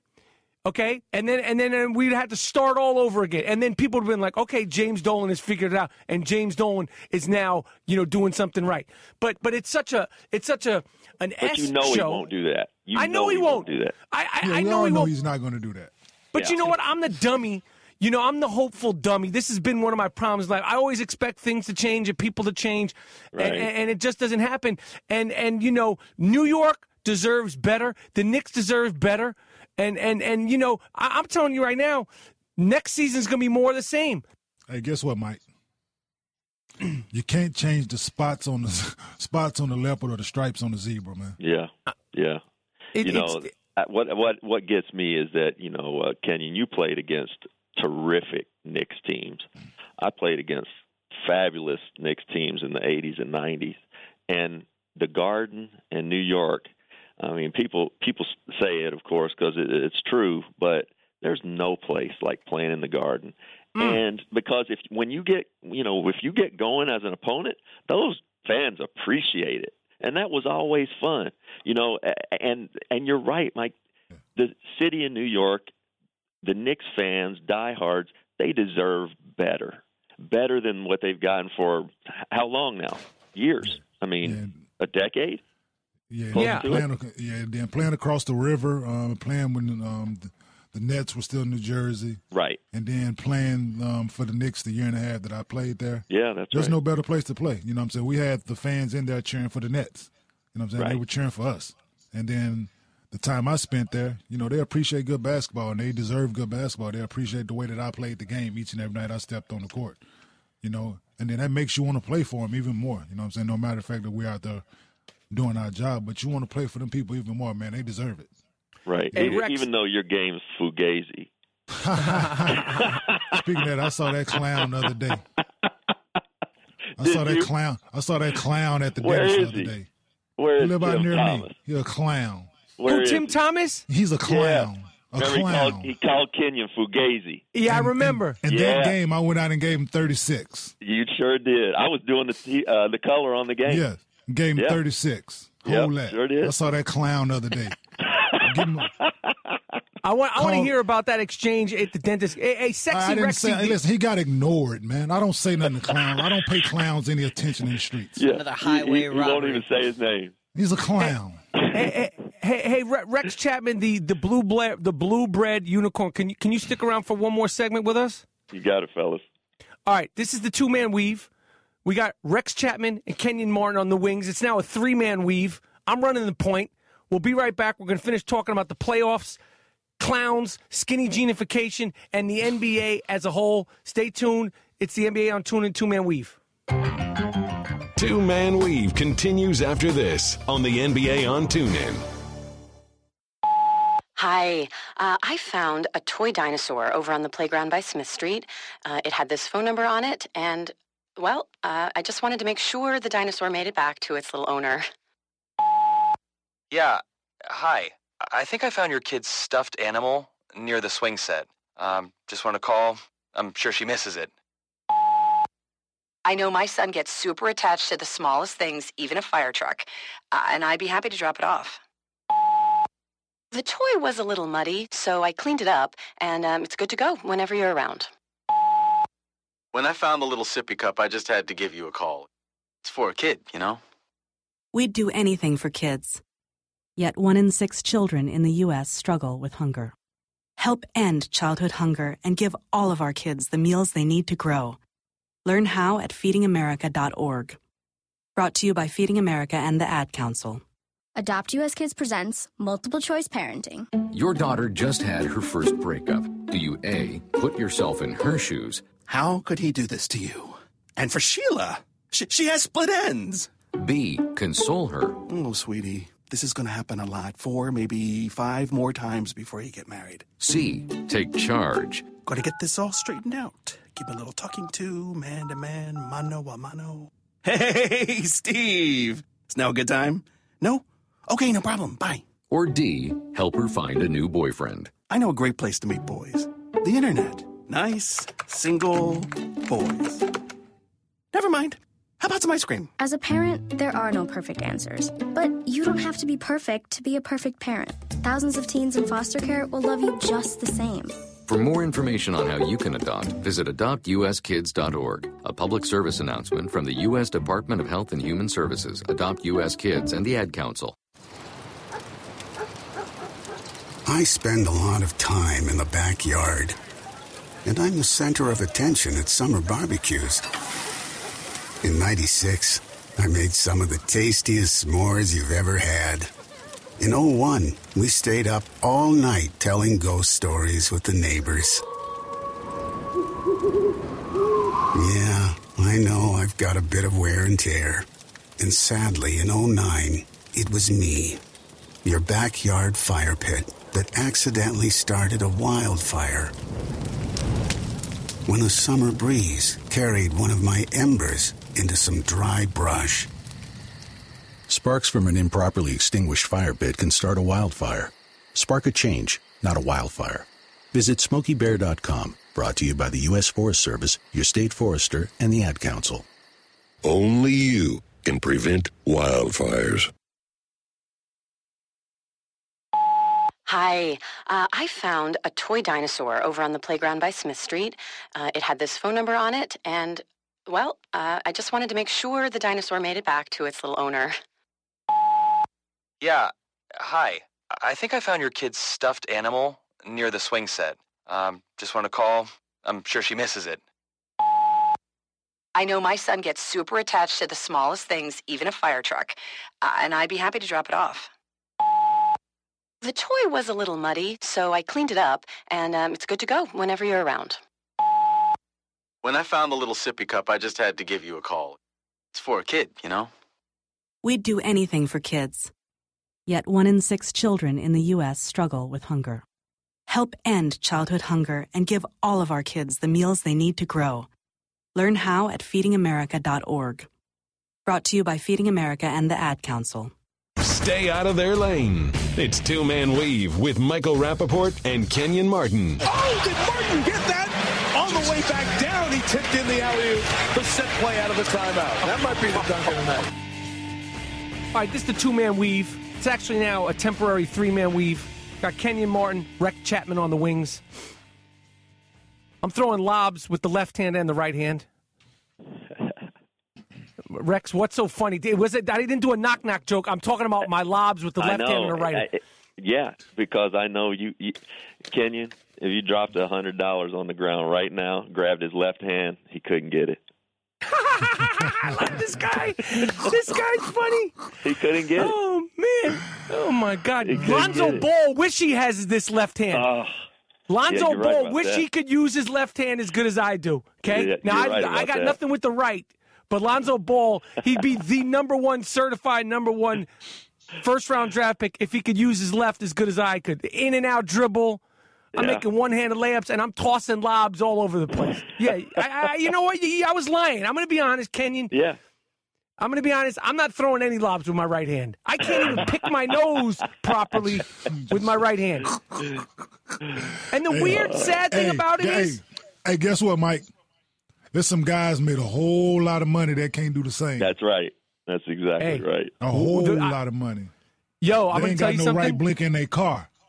Yeah. The guy who I'll go off the top of the head, who had the absolute no left hand with the best career with no offhand, my man, another New York Knicks legend, Latrell Sprewell, shockingly bad with his offhand. It's incredible that he was so good. Yeah. Well, but you know what? Everybody's getting better with both hands now. But the one guy I go back to, maybe even further, I remember they told me the first time I played against him, he only goes right. He only goes right. Got in the game. Let me get out on him. Clyde Drexler. No. Well, Clyde was all right, too. But no, Vinny, the Microwave Johnson. Oh, wow. And he lit me up for about 4 baskets in a matter of 2 minutes, all going right. I looked over at the bench, and they said, we told you he's going right.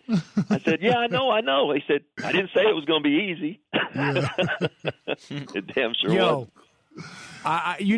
Listen, I don't want to go full down the memory lane rabbit hole, but I now I got to follow that up, Rex, because you're talking about my area and Kenyon's. Oh, I know. Vinny, the Microwave.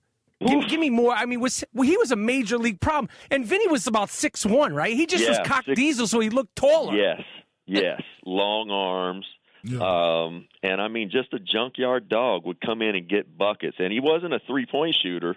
I mean, he was just mid-range and getting buckets going. Yes, Adrian Dent, AD, another guy, 6'4". Yeah, I mean, those guys were incredible. Big Buddha, James Edwards, and they were a problem, and not to mention Joe and Isaiah out front. Tough. That's man. All right, I'm going to stay focused. Here, but we got to have a full Monty. Yeah, we got to do that sometime. We're going to do it soon because this is what I'm talking about. This is like when you say Vinny Johnson, you say Joe Dumars, you say Isaiah, you bring these names, like my heart starts to race. I got to tell you this one thing real quick. Give it to me. One of the greatest things. I step out on the court. It's the first time I'm playing against the Celtics, and they've got Larry and Kevin McHale and Robert Parrish, Dennis Johnson, and Danny Ainge. That was their starting 5. And, it's my first game against these guys. I walk out, and somebody had told me in the locker room, it was Jerry Seasting, who used to play with Boston. He said, Larry always says there's, nobody in the world 6'6" or under can guard him. And I remember thinking that, and because we go out to the jump ball, and Kelly Tripucka goes over and stands beside goes over my teammate, goes over and stands beside Larry, which lets Larry know that he's checking him tonight.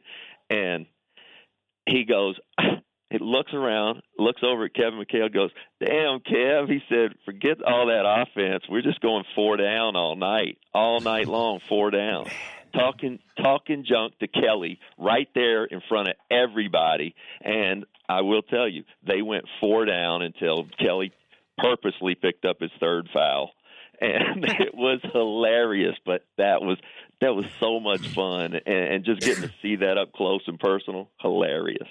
Yo, was Larry, because, the way Twitter is now and social media and the way the games are physically covered with cameras every single place, you didn't see it when he was playing. But in hindsight, everybody, including you, I've talked to Dominique, and everybody talks about Larry as like one of the main great trash talkers of all time. Is that real? I think it's real. Yeah, it's real, but it wasn't done in a way. It was done sort of funny. Like he would look over at an opponent at the opposing coach, Kevin Lockery, and go, 3 seconds left. Here's what's going to happen. They're going to throw it into me. I'm going to dribble one way, go the other way. I'm making this shot, and then he would do that sort of stuff. But Kenyon, Mike, you can't. You got to pick the people you're talking to wisely. And if you don't want to bark up that Larry Bird tree or that Michael Jordan tree too often, because they ultimately are able to shut you up with their play. Yes. Now, one more Boston Garden question. Yeah. That zoo they called an arena. That hellhole. Okay. You're in there in the 80s with the monkeys. I mean, we're talking about red-faced lunatics. Yeah, animals. Did you play there? No. In the old garden? When I was in college. It looked so pretty on TV. And I got there, and it was awful. They had these big rivets in the floor, great big screws that, I mean, if you fell, you just scar up everything. It was a dangerous place. It had dead spots all over it. But the worst, there were rats in there. Is that real? Yes, it's real. They had cats chasing the rats to kill the rats. And then the opposing locker room, it was the worst and the greatest thing ever if you're them, because they made it was 100 and let's call it 112 degrees in the visiting locker room. So it just burns you up. And then those old high school showers with the ones it's got like 6 spigots. You're all standing around in a circle. Only one of those spigots worked, and it was cold water. It was awful. But the fans there? Oh, they were the best and the worst. I mean, crazy. But it was a fantastic place, and they were just so damn good. It was fun. All right, this is the two-man weave. Kenyon Martin, Rex Chapman. All right, where are you guys at with Kevin Durant? What is the severity of Golden State's not having Kevin Durant for tonight? Is this strain calf thing real? How bad is a strain calf? What are you hearing on the streets? Who's texting you? Give me some information, fellas. What you got, Kay? Yeah, no, no one is texting me about his calf injury. I don't think it's of significance. I think if he doesn't play tonight, it's just them being just taking precaution for later on in the series and later on in the playoffs. Not risking further injury to it right now. I think they can win game 2 without him if he doesn't play. So we shall see. But, that's kind of how I feel, Kenyon. And you came back from knee surgery after knee surgery, and he didn't have surgery here, but I kind of look at it and go, look, he did too much too quick, and he's got a sore calf that they think can, if he pushes it today or tomorrow, could possibly turn into a strain of some kind. So my feeling is that this is just more precautionary more than anything, and hopeful that they can win tonight and get him on to Game 3. Yeah, most definitely. And now all the announcers, and I've talked to, people talk about this all the time. Is Steph Curry a crappy defensive player, an adequate defensive player, or is it because he's so ridiculous offensively that no matter what he does defense, because he seems like he has effort, because you can't stop CJ and Dame Dollar. They're like a major problem. They're not winning this series, but they're fun to watch. But I hear Steph getting criticized. Is Steph Curry, what's his defensive pro quo? Yeah, my opinion is he's adequate for today's NBA. I mean, you can't guard anybody right now. And keep in mind, if Steph's guarding Dame, Clay's guarding CJ, and Clay's getting lit up too. And we know Clay's a terrific defender. So those guys are just a problem. When they get it going, and too, guys, when you've got that green light like they do, there's not a big man on their team with a green light. They got two guards that can shoot it every time down if they want. That gives you confidence as a player. So I think Steph's an adequate defender, but I will say this, I was much like Stephen defensively in that I was just light. To play the 2 spot, I was light in the ass, and it was tough for me. So I had to learn how to fight more, and you can't do that in today's game. As soon as you touch somebody now, it's a foul. So he's got some challenges, but I think he's adequate. I think he's in the same boat with like a Isaiah Thomas. Okay, he's out there. Okay, all right. No, so you disagree a little bit, and that's fine. But they have good. He gets steals here and there, but they have good team concepts. Okay, so that hide it better than just say like a James Harden or a. No, I got you. I got Thomas, you know what I'm saying? Yeah. Right. Now, sure. But like you said, this series you can't say his defense because he can't guard Dame or CJ. Like not too many guards in the league can guard Dame or CJ. That's true. You know what I'm saying? So Hey Rex and Kenyon, before I let Rex go, here's my other question. I can't believe it's taken me this long to ask about this. And Rex, you could explain it from a front office place, and Kenyon, you could explain it from just a player place. Jordan, what's the dude's name? Chicago. He's actually playing well. Who had a clause in his freaking contract that if he didn't shoot, Portland. Mo Harkless. Is that Harkless? Yeah, Mo Harkless. Mo Harkless. Yeah. Yo, Rex, explain this to me. How is it a negotiating tool? Like, yo, my man, check this out. If you don't shoot a certain number of threes, we're going to give you not $100 to charity or $500 to the boys club. If you don't shoot a certain number of threes, we're going to give you $500,000 extra on your contract. Maybe this is commonplace. I don't know how. If I had that in my contract, the one thing that I would say is I'll sign that. If this is like quiet as kept. I don't want any. I would be humiliated. Like, yo, you're so bad of a 3-point shooter that we don't want you to shoot, and we're going to give you $500K. Here's an incentive to never shoot the basketball. Right? What is that? Well, I think it's probably a pretty good decision. He doesn't need to be shooting that ball out there like that. And I wouldn't have even been flirting with it, though, right? Not at all. I wouldn't have come nowhere near it. Come down to the last 4 or 5 games. And then you have to purposely not shoot the ball. Listen, you got to purposely not do it now. Like, you wide open, you got to step inside the line. Like, come on. That's right. Yo, make sure, you're complaining. Listen, you're complaining. No, I was on January. The line. Hey, he hasn't shot in a 3 since January. Hey. Play off of him tonight. Listen. Hey, I would have got them all in before that point. Yep. I don't understand, but how does that come up in a contract negotiation, you guys? Like, I've never heard of such a thing. It's just one of the things. Like, you shoot a certain field goal percentage, the team make it to the conference finals. It's all kind of things you can put in your contract to make money. But what about, how about, if you shoot the threes, we're going to bench your butt. Right. Like that. Right. When did that stop working? Like, we got to pay you. You're that bad of a shooter, and you can't control. Like, is it Tourette's? Did he have a 3-point Tourette's? And he made one in game one, right? He made one in game one, and him and Draymond was going down the court talking about it. And Draymond told him that he wasn't going to do it again, and he missed the next one, and Draymond was running down the court talking about, I told you so. Right. So, just one of them things. He can shoot him now. He got that $500K. That's right. I fire at will.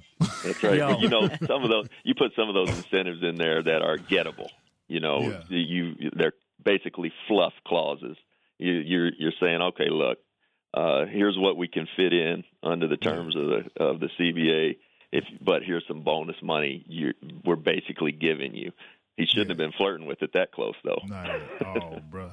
Like, they giving you this $500,000 because they can't sign you for what you think you deserve. Right. They trying to look out for you on the back end, and you. Right. I heard flirting to get that $500 back. Come on, man, boy, you out of your mind. See, that's the problem with not having vets on the team. Yeah, that's right. Like, that's the problem not having vets on the team. How? If I would have heard that, I would have been like, boy, listen, are you out of your mind? It needs to be a hot potato.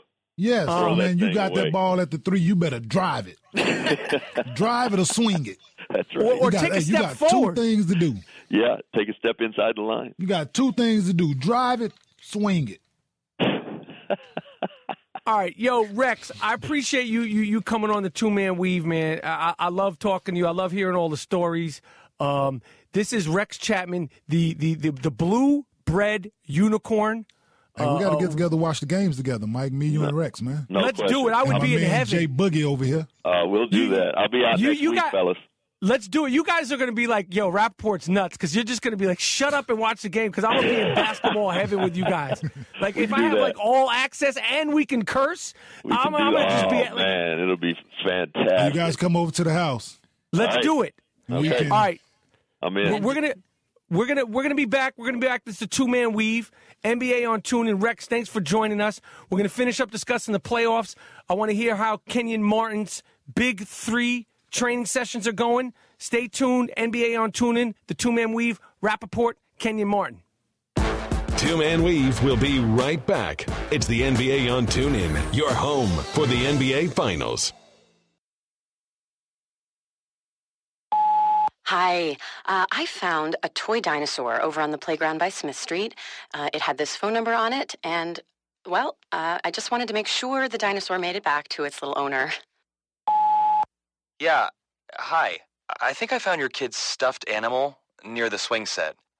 Just want to call. I'm sure she misses it. I know my son gets super attached to the smallest things, even a fire truck, and I'd be happy to drop it off. The toy was a little muddy, so I cleaned it up, and it's good to go whenever you're around. When I found the little sippy cup, I just had to give you a call.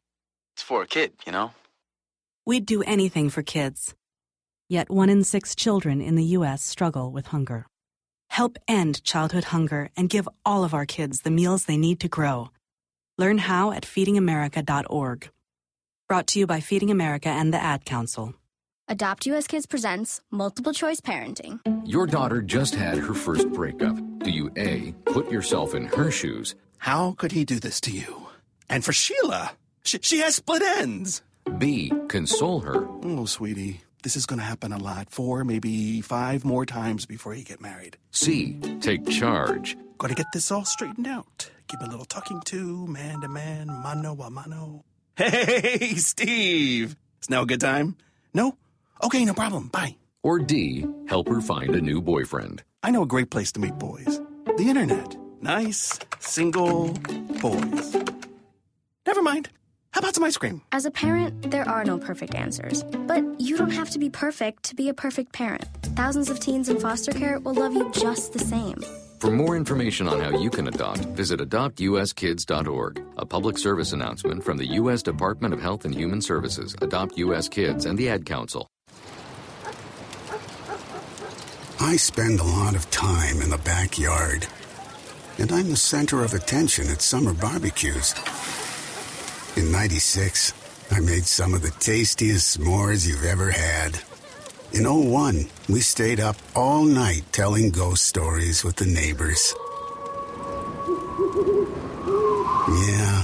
know I've got a bit of wear and tear. And sadly, in '09, it was me, your backyard fire pit, that accidentally started a wildfire. When a summer breeze carried one of my embers into some dry brush. Sparks from an improperly extinguished fire pit can start a wildfire. Spark a change, not a wildfire. Visit SmokeyBear.com, brought to you by the U.S. Forest Service, your state forester, and the Ad Council. Only you can prevent wildfires. Hi. I found a toy dinosaur over on the playground by Smith Street. It had this phone number on it, and, well, I just wanted to make sure the dinosaur made it back to its little owner. Yeah, hi. I think I found your kid's stuffed animal near the swing set. Just want to call. I'm sure she misses it. I know my son gets super attached to the smallest things, even a fire truck, and I'd be happy to drop it off. The toy was a little muddy, so I cleaned it up, and it's good to go whenever you're around. When I found the little sippy cup, I just had to give you a call. It's for a kid, you know? We'd do anything for kids. Yet 1 in 6 children in the U.S. struggle with hunger. Help end childhood hunger and give all of our kids the meals they need to grow. Learn how at feedingamerica.org. Brought to you by Feeding America and the Ad Council. We're back. You're listening to the confrontational front court of Michael Rappaport and Kenyon Martin. That's set beautifully by Kenyon Martin against his old teammate in his own hometown. Kmart takes the air right out of the building. It's Two-Man Weave on the NBA on TuneIn. All right, this is the Two-Man Weave. I want to thank my man Rex Chapman. I love talking to him. Always good to have Rex on. The best. Kenyon Martin, Michael Rappaport. The important games tonight are Atlanta at Washington, the MMA UFC fight of the night. Atlanta at Washington, OKC at Houston, which is everybody's most favorite first round matchup. Golden State and Portland. But the second most, I think the actual second most legit and exciting first round matchup, and is this Milwaukee versus Toronto. They got some weirdly built, long, tall, young. Whoever's doing the drafting over there in Milwaukee, Brogdon, is that his name? Malcolm. Yes. Malcolm Brogdon. Yo, Rookie of the year. He should be. He should be the rookie of the year. Thon Maker is a strong rookie, tall, long, and of course Giannis is just literally like people are giving nicknames all the time, but he's a freak. Those arms are freaky. He's just his build is just. He made a play last night. The ball was like a rebound, offensive rebound. He slapped it back off the backboard and grabbed it. Like I didn't think he'd get to it. He's like Stretch Armstrong. Yeah, man. He's going to be pretty good. He's good now. He's going to be pretty good. Man. What's it going to take to get his jumper to where it needs to be? For him as a repetition, because his arms are so long. You could tell Toronto was backing off of him. They were just just do whatever you want. Just take the jumper. He made a few jump shots. They had to start playing in minus. They would rather him do that than go make be the playmaker. But he's still not settling. You know what I'm saying? He's still driving the ball, still making plays. The jumpers that he's taking are in rhythm, so they're not out of context. They don't look bad. And J. Kidd's doing an excellent job, man. They're doing an excellent job at coaching him, and his development is on pace. You know what I'm saying? It's on the Kawhi Leonard pace. You know what I'm saying? I think it's a little accelerated for what he has to do for his team right now. But it's on that kind of pace. Yeah. You know, for him to be first team All NBA and first team All Defense, possibly, you know what I'm saying, league MVP one day. He has that kind of skill set. Yeah, and them getting Chris Middleton back has been really big. Huge. And shout out to Greg Monroe, man. Moose is down there doing work. Yeah, he's playing really well. He's doing work. You know, he's proven it's his first time being in the playoffs. 530 some games. Never been in the playoff series, so he's making the most of his opportunity. What do you see this series? How do you see this series unfolding, Kenyon, Jordan? You go ahead, Jordan. I mean, there's a lot of momentum going in Milwaukee's favor right now. I mean, obviously you steal Game 1 at home, and that wasn't just an eke out win not at all. like Cleveland Indiana Game 1. That was a beatdown. Yeah. And the thing that I like about Milwaukee, even though they're a young team, they were showing resiliency. Like Toronto played very well yesterday, and they couldn't shake them. Yeah, it was up 12. Then they cut into it, tied it, had a chance to win it. I'm saying had a good look. Yeah, it was. I'm saying I don't like the fact that Giannis passed the ball when they were down 2, when it was 102-100. Right. When Kyle flopped, that's why they didn't call the foul. Yeah, offensive foul. I think he should have rose and shot that. He should have. I think his look right there was a great look. Defenders on the ground, nobody's going to be able to block it. I'm saying I think he should have shot that ball, but it is what it is. But I like their chances going home and getting both of them. Yeah. Wow. It's Toronto. Yeah, Toronto's good, but I think them not getting that first one at home put them in a hole, and going to Milwaukee with those young, energetic guys and that fan base is going to be loud and rocking in there. Yeah, I like their chances. I still think Toronto takes it in 7. The person who I think I'm most disappointed by on Toronto is Jonas Valanciunas. Yeah, how do you have Giannis guarding you? Yes, and you can't even get in the block. Yeah, can't. It's a wheel. It's just.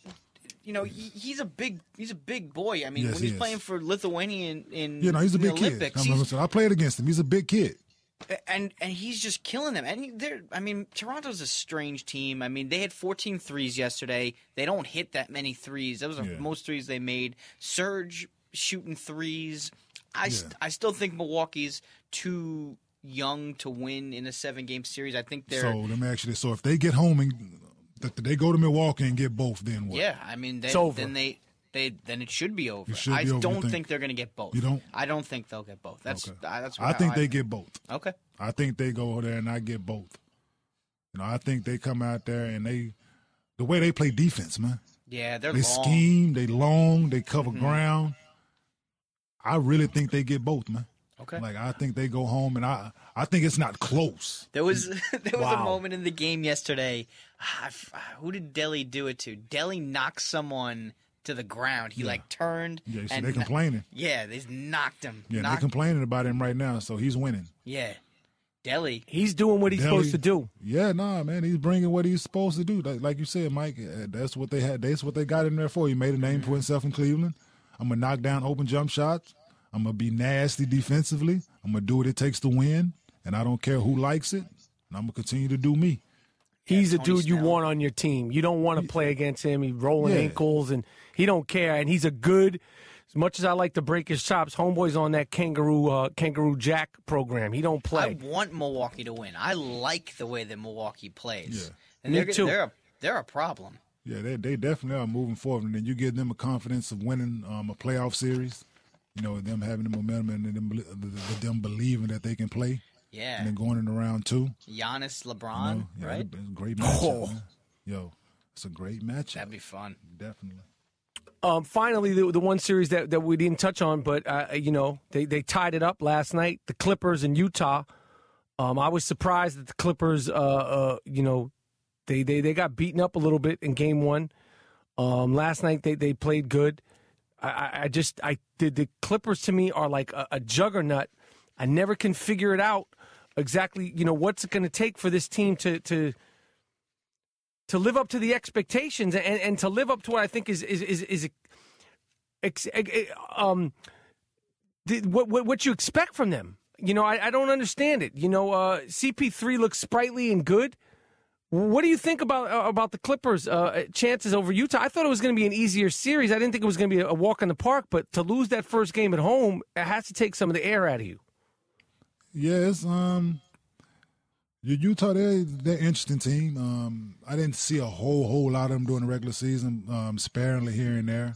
They move the ball. Yeah, I like their makeup. They play a little slower. They move the ball. They get everybody involved. They're good on D. They're definitely good on D. They got solid players. They got solid pros. They got. I think they have a good mixture of vets and young guys. Yeah, I knew it wasn't going to be an easy series, but I thought the Clippers would have played better the Game 1. It was a tough. was a good game, but I definitely thought they would have played better in game one. And last night, they came out, they shot the ball well. They dominated the paint. I'm saying without Rudy being there, they had 60, like they should have. 60 to 20 points in the paint. Yeah, 16 in the first quarter, or something like that. You know what I'm saying? That's what they should have did in game one, and they wouldn't have been in this situation. You know, but they came out and made a conscious effort to get the ball inside and attack the paint. Yeah. You know, so hopefully Rudy will be back in game three. Don't know about the significance of his injury right now, but him being out there is a different ball game. You know, they can't just feast in the paint. But that's what the Clippers need to do. You know, they need to impose their will. CP needs to dominate that matchup that he has. DeAndre needs to dominate his matchup if Rudy's not out there. Right. You know, so they tied the series. Now they get to go to wonderful Salt Lake City and try to get a game, or possibly both. You know, it's not an easy place. Not an easy place to play, man. Not an easy place to play, Mike. We got about a minute and 45 seconds left. Kenyon, the big three is coming up. Been tracking the trials and tribulations of you training, getting in shape for the big three. I know you're looking forward to that bump. How you feeling? Looking forward. I feel great, man. Body feel good. Just still doing core and legs and things like that. A few jump shots here and there, you know, but just keeping it light. Light work. Are you guys talking like amongst yourselves, like some of the players that you're friendly with? Like, I really feel like this is going to be the sort of like what Rucker Park was, but obviously you're all playing. But I feel like, especially in the summer, in the dog days of sports, I feel like this is going to be exciting, this big three tournament. I mean, there's so many good guys out there, AI. Yeah, it'll be definitely giving basketball fans something to look forward to. I'm saying after the NBA season, that's not that interested in the NBA Summer League, things like that. So I'm excited. Where and when is the draft? The draft is, I don't know. Oh, okay. All right. I don't know. Well, we're going to have that information. Kenyon Martin, this has been a fantastic show. I want to thank Rex again. Shout out this to is Rex. the two-man weave, the confrontational two. We're going to be doing it until the wheels fall off, until a champion has a trophy above his head, and the confetti is in their hair. Their hearts are racing. The champagne, the wine, the apple cider, whatever you want is going to be being poured. And then after that, an MVP will be given out. After the new year. Two-man weave. After the new year. Michael Rappaport, Kenyon Martin, we're out. We'll see you next week. You've been listening to Two Men Weave with Michael Rappaport and Kenyon Martin right here on TuneIn. You're listening to the NBA on TuneIn. Listen like you mean it.